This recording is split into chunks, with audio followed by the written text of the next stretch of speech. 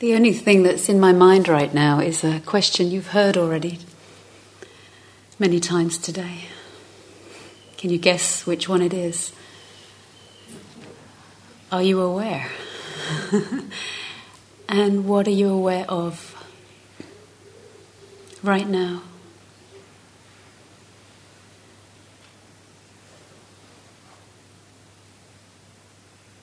And how are you being aware?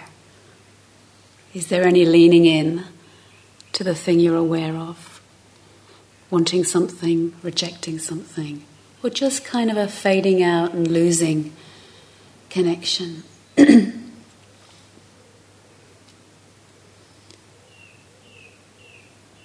Somebody said today, gosh, out of 60 minutes, I think I was aware for 1 minute of the 60 minutes.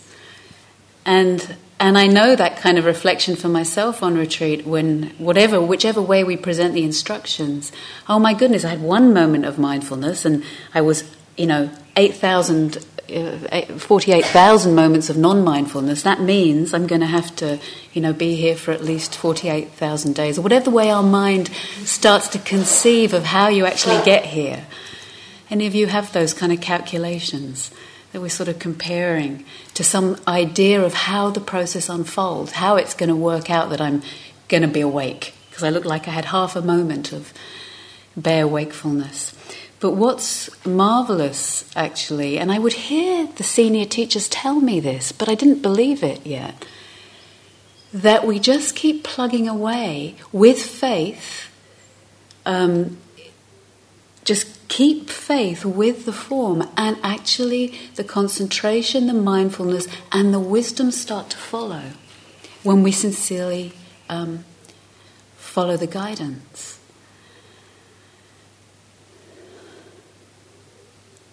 But our mind likes to assess, or at least many of our minds like to assess and calculate how much further before the end of suffering. How much longer before the end of suffering? But the way our mind usually conceives of the end of suffering is, what is it for you? How would your mind? What picture or ideal do you have in your mind about what the end of suffering looks like? Do you have one? Because very often, if we examine it, sometimes is either an end to all this unpleasant sensation, right? The end of suffering will look like when my body is kind of light and free and spacious or gone or whatever we imagine.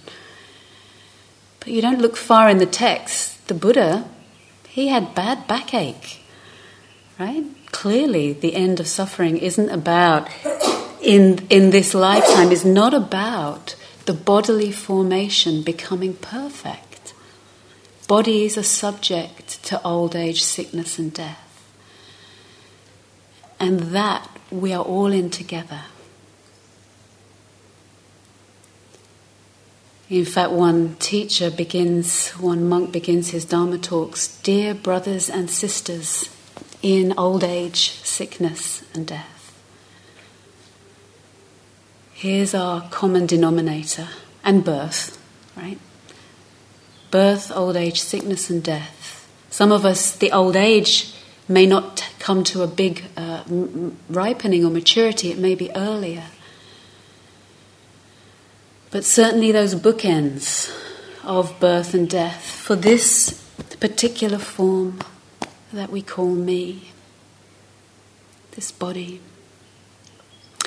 So tonight I would like to reflect a little bit about the first foundation of mindfulness. Mindfulness of body. As you know, we looked at it in the guided practice today. Why does the Buddha start here for us? Well,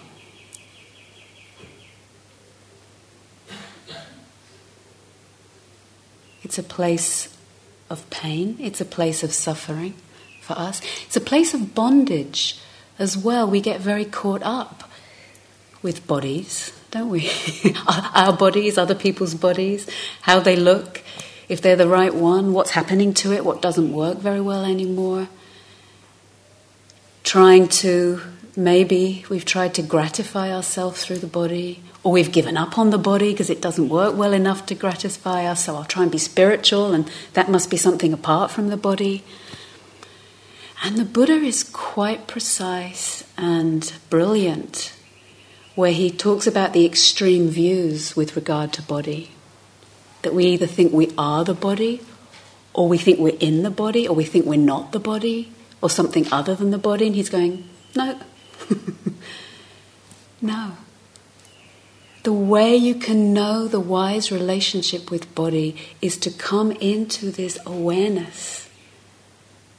To be aware, to know what we're aware of, and one of the realms of what we're aware of is body. As it arises, here and now, immediately, through our sensation, through the sight, sound, smell, taste, and the sensate, touch, inner and outer of the body. Come to examine this rather than your view and opinion about what the body is here for.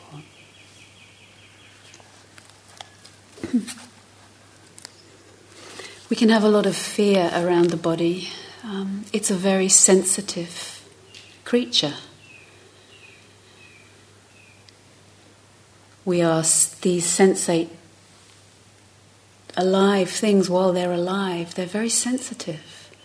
And that is why many of us have wanted to move away from the body and come up into our head, or get out of here completely through abstraction, or however we try and do it. It's sensitive. Somebody treads on your foot and it hurts.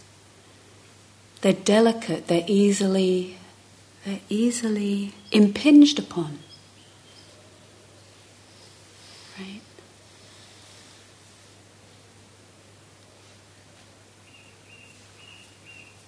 But the body is also a remarkable place of awakening.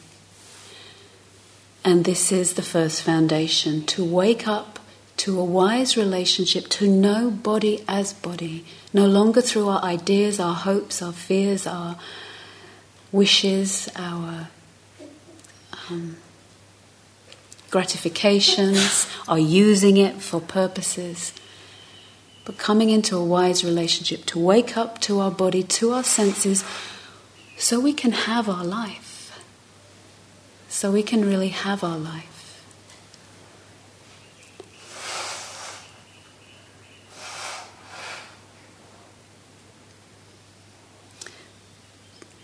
One of my teachers, she was speaking it with humility, actually, of the depth of the identification with the body. And what I mean by identification with the body is how we take it to be I, me, or mine. Right? We think this is me. Right? If it was me, if it was mine, I would be able to control it. Right? That's what the definition of mine is. It's something that's my possession. I can do what I like with it. But if we hang out on this life long enough, we realize we can't. It's subject to the nature of things. It belongs to the nature. It comes from the earth and returns to the earth. But our degree of identification, of our fear around it, of it being hurt, of it dying, of it not performing properly, is deep. It's a kind of a gut instinctual reflex in us. And she said, and she's done a lot of practice, and very beautiful being and a beautiful teacher. A lot of freedom has emerged for her through her work. And some years ago she nearly died from, I can't even remember what it was, but some condition of her body where she was rushed into hospital on it was touch and go. And she said she could see that moment, and maybe some of you have had that in your life, where it was not known for her. She could see that it could be the moment of dying or not. And she said what arose for her was, and you sometimes hear these stories, that right there and then, in that moment when it wasn't clear whether she would live or die, in a way her life flashed before her. As you know, you hear this story. And she said what she saw in that flash wasn't so much all the events of her life. She got to see very objectively the degree of realization and freedom that was there, and the degree of bondage and identification that was still not yet free for her. Right? It's like she got an assessment, no judgment. It was just like a kind of, oh yeah, there's freedom, and here's where the clinging is. And she said she saw there was more work to do around her clinging to body, around her clinging to body image, to body sense, to the self, in the sense of body. But at some point in our life, and even if it's the moment of our death,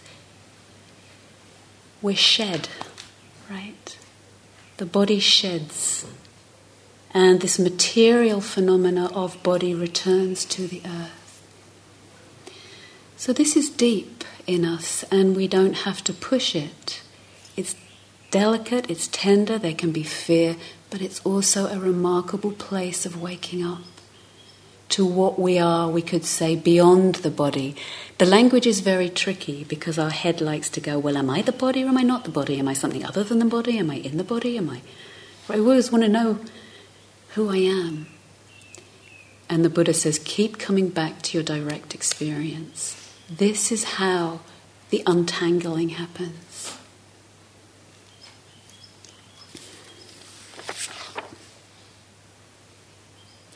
The body is first foundation also of mindfulness, I think, quite brilliantly. It's a place of stabilizing our awareness, right? The body sense is slower than the mind. It's more meaty, it's more, we could say more clunky. We feel that sometimes. It's not as refined a phenomena as the thoughts and the images and the brightness, right? It doesn't move as fast as the emotions. It's not so much movement. It's kind of plonk. Here it is, right? Has a certain stability when we allow ourselves to come into awareness here. Right? A certain stabilizing quality.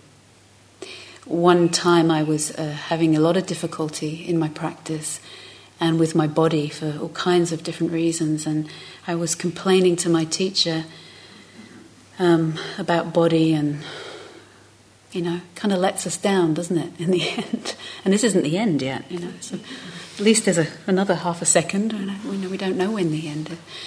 And he said, you know what? This practice would be so much harder if you didn't have a body. I was like, oh, I never thought of it like that. Can you imagine just all the mental phenomena? Yes, she can. Right? We really would go nuts sooner, and some of us do, right? If we're completely believing and locked in to the mental realm, it's hell, actually. It's really hell.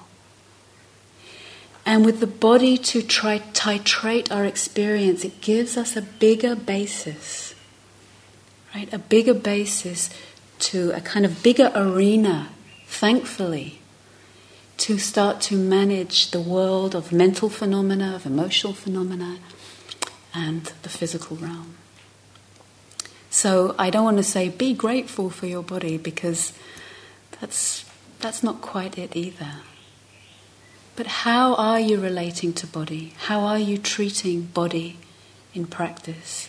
How is it to be aware with body, as body, through body? There's a sign I saw. I don't think I've ever seen it before. There's all these signs in Gaia House, and you sort of... I've never seen this one before. On the stairs, and I think it's because we're using the word aware so much, right? There's on the stone stairs up opposite the lounge, there's a sign at the top that says, please be aware on the stairs. And it struck me today, right? And it's a kind sign that's saying, basically it's using awareness in the sense of there's a potential danger here. Right, isn't there? You could slip down the stairs. Please be aware. Please bring presence to your movement as you walk down the stairs. This will allow for the stability, and we're less likely to get tripped up if our body is in good health.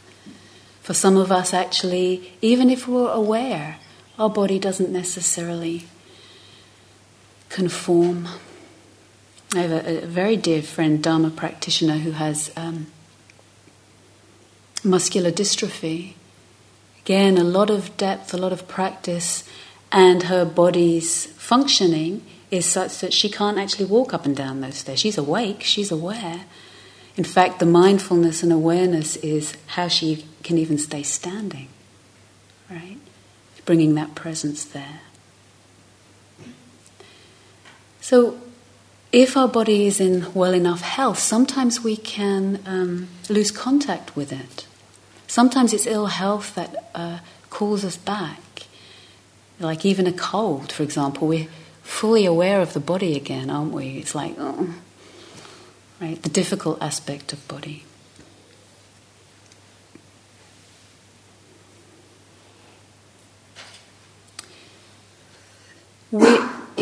We could usefully look, actually, how we're relating to body in the bigger picture of the big body of this earth as well, right? How we relate to this body, the one I call me, and how we relate to this big body that we're kind of held onto with gravity and live on and through the bounty of this earth. If we're relating to our body as something other, and I certainly have done this and can do this, it's something, you sometimes get the sense it's like I'm up here and I'm kind of looking down and I'm slightly above the body. There's the body down here and I'm up here. That can be one of the ways one of the wrong views of body. Or that it's something separate from me, that I can use it, that I can use it for my gratification, or I can kind of use it for my comfort, to try and get pleasure and not take care of its well-being. And it can be very similar with when we're not fully in contact with wisdom and love, that we treat our earth as something other, as something separate, as something to use, as something to gratify me, as something to take from for my pleasure, rather than to consider what long-term well-being would look like. So one of the features of wisdom I really like is the understanding of the difference between short-term gain, which can be pleasure sometimes, right? At the expense of long-term benefit or freedom. So let's see if I can say that a different way.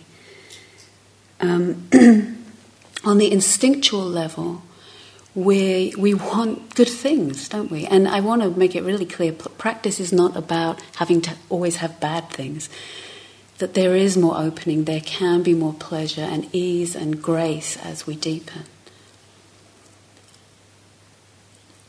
But on an instinctual level, we want to be fed, we want to be gratified, we want to keep our comfort going. We don't want to experience the unpleasant things and sensations. Wisdom is not about forcing myself to experience what's difficult. It's about walking the line of knowing, actually, is this action in this moment for long-term welfare and benefit of the whole, or is it not? And the way we can see that is really through whether the attitude, whether the awareness is tinged with grasping, right, where we want to get something, keep something, whether it's tinged with rejection and pushing away, or whether it's tinged with this dulling out and disappearing, trying to disappear out of the picture of what's here.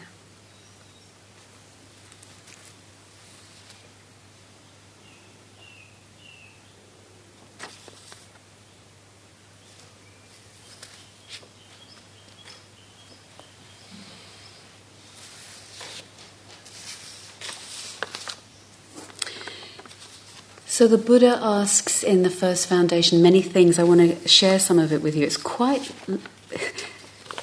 I don't know if it's lovely, but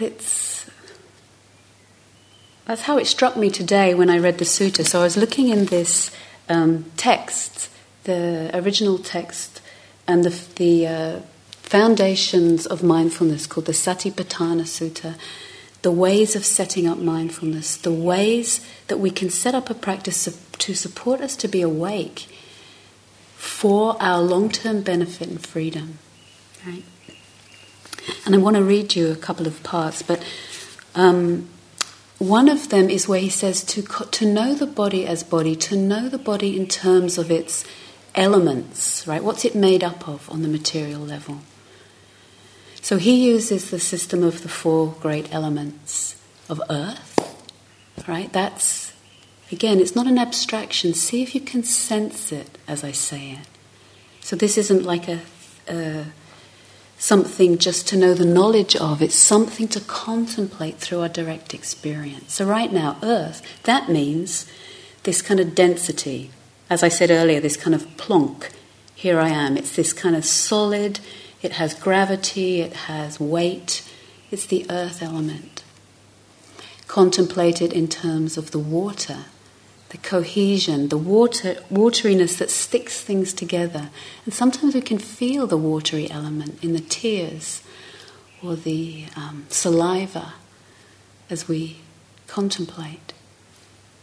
Know it in terms of the air, this the fluidity that allows things to move. Because there's air, things can start to move in the body. We feel that, the vibration, the tingling that you speak about today in the exercise.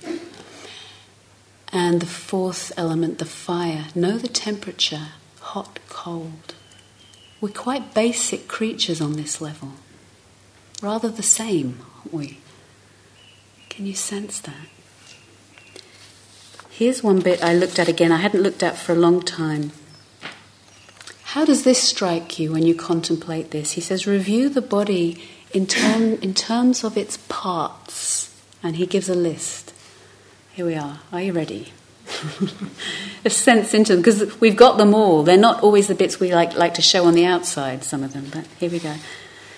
He says, in this body there are head hairs, body hairs, nails, teeth, skin, flesh, sinews, bones, bone marrow, kidneys, heart, liver, diaphragm, spleen, lungs, large intestine, small intestine, contents of the stomach, feces, bile, phlegm, pus, blood, sweat, fat, tears, grease, spittle, snot, oil of the joints, and urine. Welcome to Gaia House. It's like, oh, that's right. And he's asking us to look at this contemplation. Traditionally, sometimes it can be used a number of ways, actually. It can be skillfully used to not get so excited about the body. Some of us are, it's like, oh, bodies, give me another one. We can get very lustful about bodies, or we want to gratify around bodies, and we start to contemplate that last section, and it's a little bit less alluring, isn't it? Contents of the stomach, okay. Feces, bile, phlegm, pus, blood, sweat, fat, tears, grease, spittle, snot, all of the joints and urine. And already I'm a little cooler. Right, so we can use it skillfully if there's a lot of grasping around body. It's also quite remarkable, right? It can also open us out to go, wow, look at that. Look at this bag of things that's kind of right now is alive. And I can see all of these ones. Same story we're in. There's a bag of bones with all these particular elements to them, all these parts, and for some reason it's propped up with life, and it breathes and it thinks and it's sensitive and it wants to be free, and it has a story and it has a history, and it's subject to birth and death. You see how remarkable that is? And sometimes we lose touch with that. People sometimes experience it at the bookend times, at a birth, at a death sometimes. We can start to go, wow, what is that? What is that thing that's propped up and animated and wants to be free? What is that? It struck me first time I was with a member of my family who was dead already. It was my father. And I wasn't there for his death. My mum and one of my brothers were. And I got home a day later. And his body had already been taken to the funeral home. So I took the bus from my mum's flat and wanted to be with the body, actually, to say goodbye and as a contemplation. And I was curious. And I sat, and they took the lid off, and there was just my dad. Actually, it wasn't. Well, was it my dad? It was really remarkable. There's his body. There was his body. It's 10.5 years ago now. And he had the haircut still, the dodgy haircut that I'd given him about 3 or 4 weeks before, with the kind of skew whiff bit in the fringe. Right? Still there. This little scar he had under his lip that I'd known all my life. And I touched him. And it was it was cold and hard. And it was my dad and it wasn't my dad. And how does the mind hold that? It's a mystery. The contemplation of mindfulness of body can take us deeper into the respect and awe for this life and this death. And I stayed with him for a while, and the mind can't do a whole lot. If you've been there at birth or death, and actually as we deepen in our practice, our mind can't wrap itself around this mystery. The conceiving mind can't wrap itself around this mystery. And yet something in us is called to participate. Even though sometimes we don't want to. We want to get the hell out of here because it's difficult, it's painful. But try as we might, all our escape routes show up as dead ends, right? We try and escape just through the head. It doesn't work in the end. It doesn't satisfy us. I remember one man on retreat who had a brilliant mind, and he was a screenwriter, and he came for an interview on the first day. It was his first retreat. And I have told this before. And he said, I'm not interested in all this here and now stuff. He said, that all belongs to the 60s. He thought he hadn't quite got the whole lineage, but anyway. He goes, that belongs to the 60s. He goes, I love my fantasy and creativity of my mind. I said, fine, go ahead. It's like we have to be motivated enough, don't we, to see where our dead ends have got to. Creativity is beautiful, absolutely beautiful. This is not about the loss of creativity, but it's about knowing where we place our home, where home really is. That's what our heart seeks. Our creativity can be a marvelous manifestation of this life. But you know what it's like if we make that our home, then we have to be brilliant all the time. Or we have to keep coming up with new things, right? Rather than see sometimes creativity arises. Anyway, after on the 4th day he came back and he signed up for an interview. Actually, I think he came and got me. He goes, help! Help! He goes, I'm so sick of my mind. I'm so tired of it. Now I'm ready. Right, now I'm ready. We have to, in a way, be primed enough to see whichever ways we've tried to make home that haven't worked out, whether it's in a relationship. And yes, they can be beautiful things. This is not about a downer. The Buddha was not like putting a downer on things. But he's actually asking us to examine where is real rest, where is real refuge, where can the heart release, how does that happen?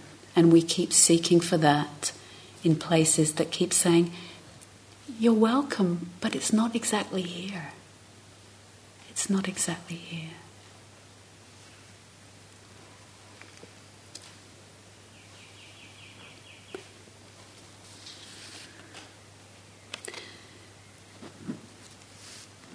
I like this bit from the first foundation of mindfulness. He says a bhikkhu, a monk, but a practitioner, a sincere meditator, he says, acts in full awareness, right? And we'll explore more exactly what that looks like. But he says, acts in full awareness when going forward, right? There you are, or walking down the stairs, acts in full awareness, right? Body is known, body is permeated with awareness and presence, acts in full awareness when going forward and returning. She acts in full awareness when looking ahead and when looking away. She acts in full awareness when flexing and extending her limbs, right? She acts in full awareness when wearing her robes and carrying her bowl. So something about the fullness of that presence as we walk down the stairs. Yes, so we don't trip over, but also yes, because something else can start to be known and come through. Sometimes we've withdrawn away from the awareness with body as body because of the reasons I mentioned earlier. We many of us have been hurt through body, or hurt ourselves through body, or just felt a lot, or it just feels sensitive, right? But the consequence of trying to make home also somewhere else is that it's like then we kind of numb in our body, or dense in a cut-off way, or I never liked this image, but one of my teachers used to say, he said, it's like I'm dragging around some old meat. It's like we're dragging it around and we have to feed it and you have to wash it, and right? Kind of begrudgingly hanging out with this thing till it's all over. Right? It's like, what would real relationship look like with this body, with that body, with this body?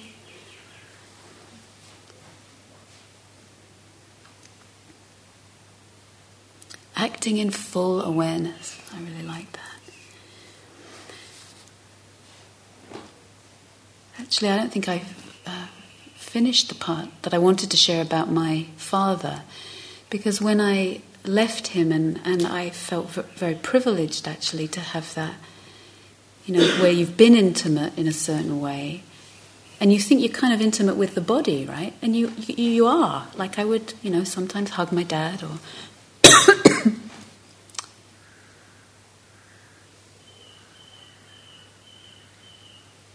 and yet something's changed, and yet the love may still be there. How is that? How does that take us to the mystery? So when I took the bus back to, it was in Croydon, which I didn't know was funny for some people, but I was on Dartmoor recently, and I met this couple, and they said, I'm from the dreaded Croydon, they said. So anyway, I'm supposedly supposed to be ashamed from coming from Croydon, but anyway, I was in Croydon, and I'm not. I was in Croydon. I got the bus back to the shopping centre in Croydon and just sat there because it had had a big impact to be with my dad. And there were some buskers playing, like a couple of guys on guitars and drums, and families doing their thing, some of them squabbling and some of them not. And the view opens, doesn't it, when we let go of the old views. And what struck me most was, wow, look at all those, and I want to explain how I saw it. Look at all those corpses in the making, right? It wasn't morbid. It was, wow, look at that. They're not. They're alive. Something is propping them up. Something keeps being blown through and keeping this thing animated for the time being. How remarkable. How remarkable. How would it be as we go through our days together to treat ourselves with that awe and respect that we may at a birth or a death, where the reverence and the paying homage may be a little bit more clear for us, where in the meantime we kind of can become more dull to this existence.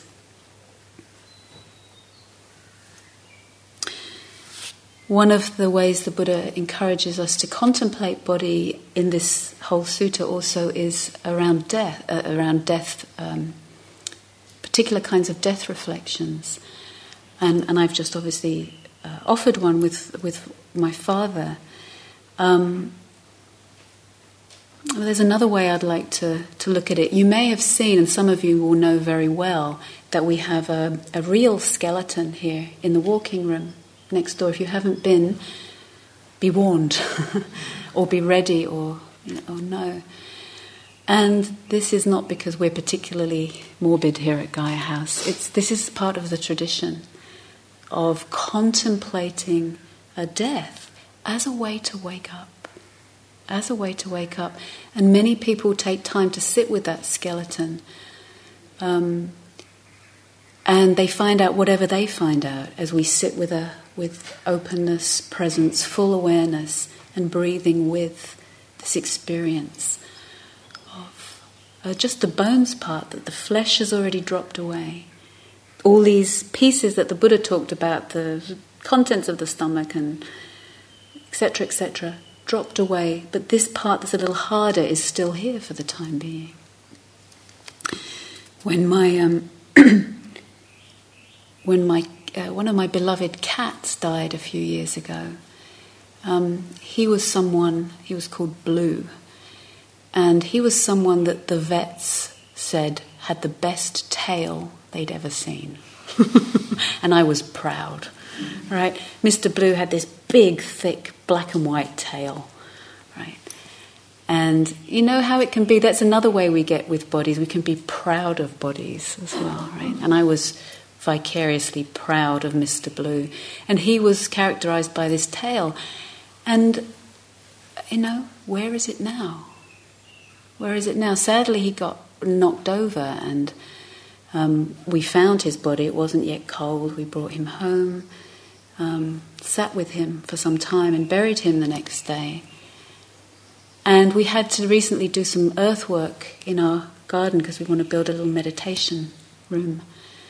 And Mr. Blue's tail, where is it now? It's returned.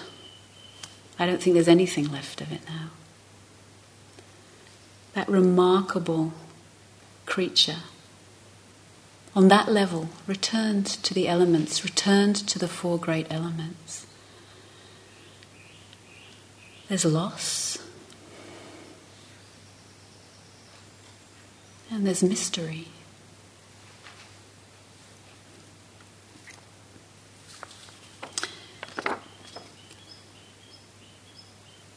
Let's see.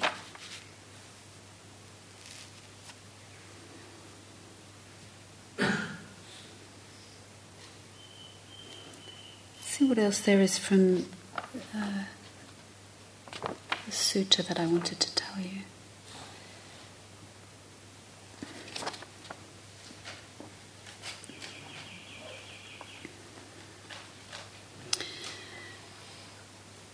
So just take a moment right now to know body as body. This is the instruction, to know body as body. And the only way that can be known is in the immediacy. It can be pleasant sometimes, it can be unpleasant, it can be neither. Can we keep resonance and full awareness with body? Can we practice that? Because we forget, right? We might be there for one moment, we sense body, and then, whoop, we're lost again. We're dreaming about tomorrow, or wondering how on earth am I going to manage to stay here for 7 more days, or we're counting off the sittings, but we do all the things we do. We try and find the escape routes. We try and find God love us. We do, and we see ourselves doing that. It's okay. I remember on a long retreat once, and before I realised I was doing it, I think I even had like a chart I'd made, not consciously, and just kind of ticking off and it was a 3-month retreat, so it was pretty dire at certain points of, I don't know if I counted how many hours were left, but it was going that way. You know, when things are tough, something tough is arising in the present moment, you'll see that the mind invariably moves into time. Time becomes writ large in the mind, doesn't it? It's like, oh my God, 9:30, they think I'm going to stay up till 9:30? I can't bear it, I can't do it, I'm going to die if I have to sit here another moment. And then we become aware of that at some point. And it took me ages. I've got a grid and I'm counting off what's going on here. Can I be aware? Am I aware? Mostly not. Mostly not in that counting. Okay, now I'm aware. 2 weeks in, I think I became aware. Something's going on here. What am I aware of? Well, I'm aware that I'm counting off the days as if someone's put me here out of my, not of my own volition, but I signed up for it, right? Okay, what's actually going on here? Oh, something difficult is arising right now. There's a knot in my stomach. There's some fear. There's fear that I don't think I can manage, that I don't think I'll survive, that I don't think I'll cope. And some of these, again, can be the very instinctual level in us that needs holding very kindly, stroking, caressing, soothing, meeting. It's okay. But I can't manage 2 more months. But can you manage this moment? You don't have to stay here forever. Can you manage this moment? Yeah. Yeah, this moment I can manage. Okay, can I breathe? Can I breathe out? And I become aware of what's happening and I can respond. So what would it be in these days together to bring this full awareness as you walk down the stairs? Not just for the danger of it, but for the awakening in it. And sometimes we need a little danger to wake up, don't we? Sometimes that's why the reflections, sometimes when people do find out that their life has been cut short, can for some people be a real call to wake up. Or conditions have changed, or something's not working so well. Sometimes those things press on us to go, okay, let me see what this life is while I still have time. So sometimes just that, I think somebody said yesterday, didn't they, what was the combination, fearfully excited or something like that, I can't remember. Fully aware as you walk down the stairs. Here's the invitation. Fully aware as you walk along the corridor. Feeling your foot on the flagstone. Maybe noticing when your body contracts when you walk past somebody sometimes. Do any of you notice that sometimes? I think it was many years of my practice before I noticed. I think what normally happened, I walked past someone and I'd be in my head, or I would leave my body entirely just to manage the world of people, right? And then we slowly come more into body and we see some of how come we've left, right? Walk past someone on the instinctual level. Is it a foe? Is it a friend? Is it a mate? Is it something I can eat? Right? All those things might operate, but we can hold them, we can soothe them, we can breathe with them. We can rest with them. We can hold this aspect of our human animal that we are. This one aspect. It's not the totality, but it is one that can often lead us when we're not fully aware of our pulling away from people, of our running toward people. Fully aware as you do your work period, right? Fully aware as you handle the broom if you're sweeping. And of course you're going to be spaced out and not fully aware sometimes. Can you be fully aware when you see that? So you're not assessing. Fully aware as you hoover. Anyone hoovering? It's a great job. Sometimes I catch myself hoovering.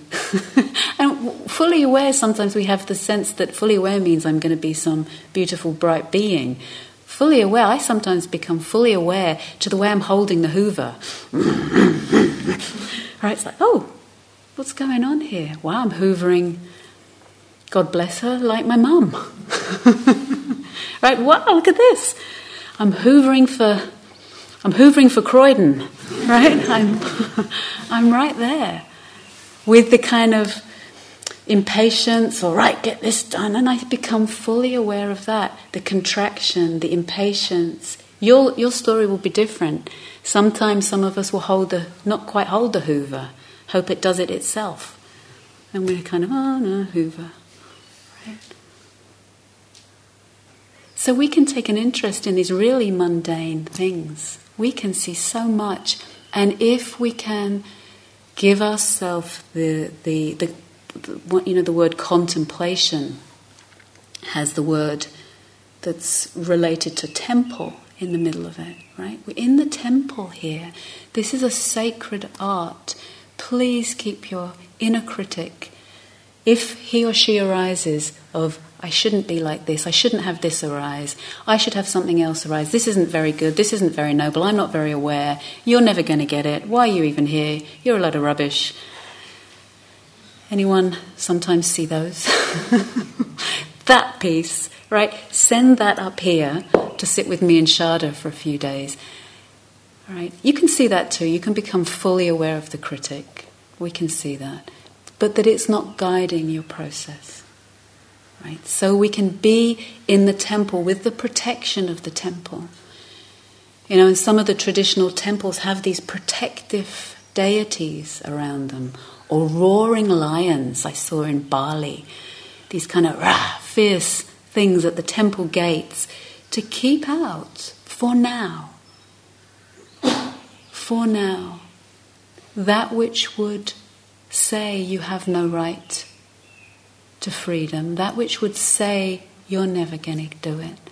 That which would say, oh, you're way too messed up, deluded, whatever it is, the harshness that we can pile on ourselves, that can stay outside the temple gates. That there is a protection here that we are allowed to find out. Yes, we act within precepts here, we have an agreement together that we don't act out, but within that we will see many things arise in the heart and mind, which we can contemplate. From the perspective of awareness, it's really okay. It's really okay. So to be in the temple as you hoover, as you do your washing up, as you clean the toilet, and you may notice your physical responses, your mental activity. Why do I always have to do toilets? I don't even use this toilet. And I didn't even make a toilet. You know, we can become awake to that. All of it can be held and seen.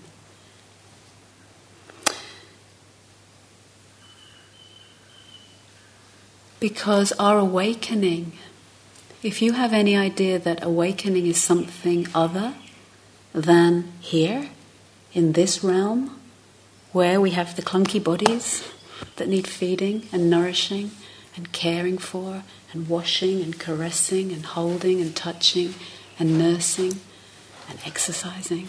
If you think awakening is something apart from this, that may be another one of those dead ends. Right, we wake up here. we wake up here, that as we come more into body, we can also soften the identification. You know, in one teaching it's talked about being in the world, being in the body, but not of the body. We know something else as well.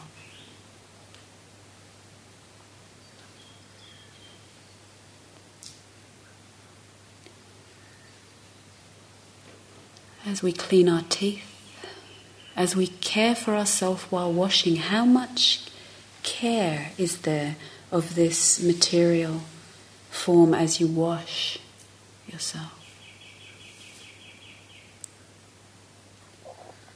Sometimes I notice I scrub my teeth too hard, and the dentist has told me lots of times, right? But it's instinctive, it's a little bit hard. Right? It's okay. It's okay. And we come back to body, we're aware, awake to what's happening, and we can respond. Stabilize, feel the earth underneath us, sky above, breath by breath, we become awake, and we wake up in this realm.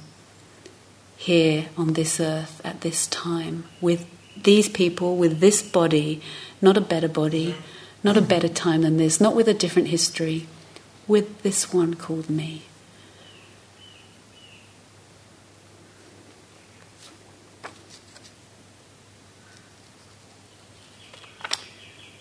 Okay. So let's sit for a minute to end together.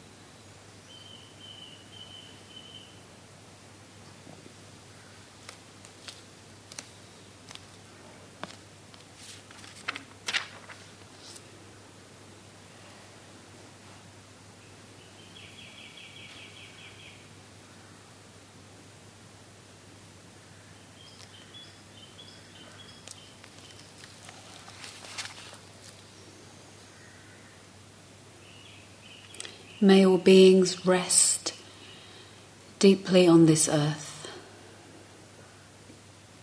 May all beings be safe and protected. May all beings come to know body as body.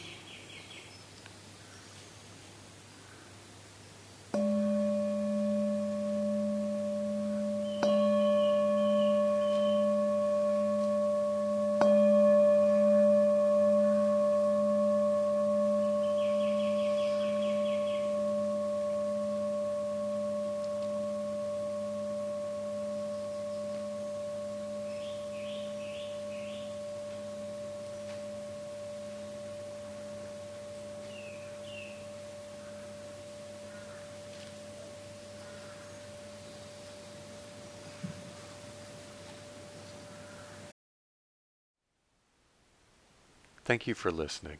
To learn how you can support the teachers and Dharma Seed, please visit dharmaseed.org/donate.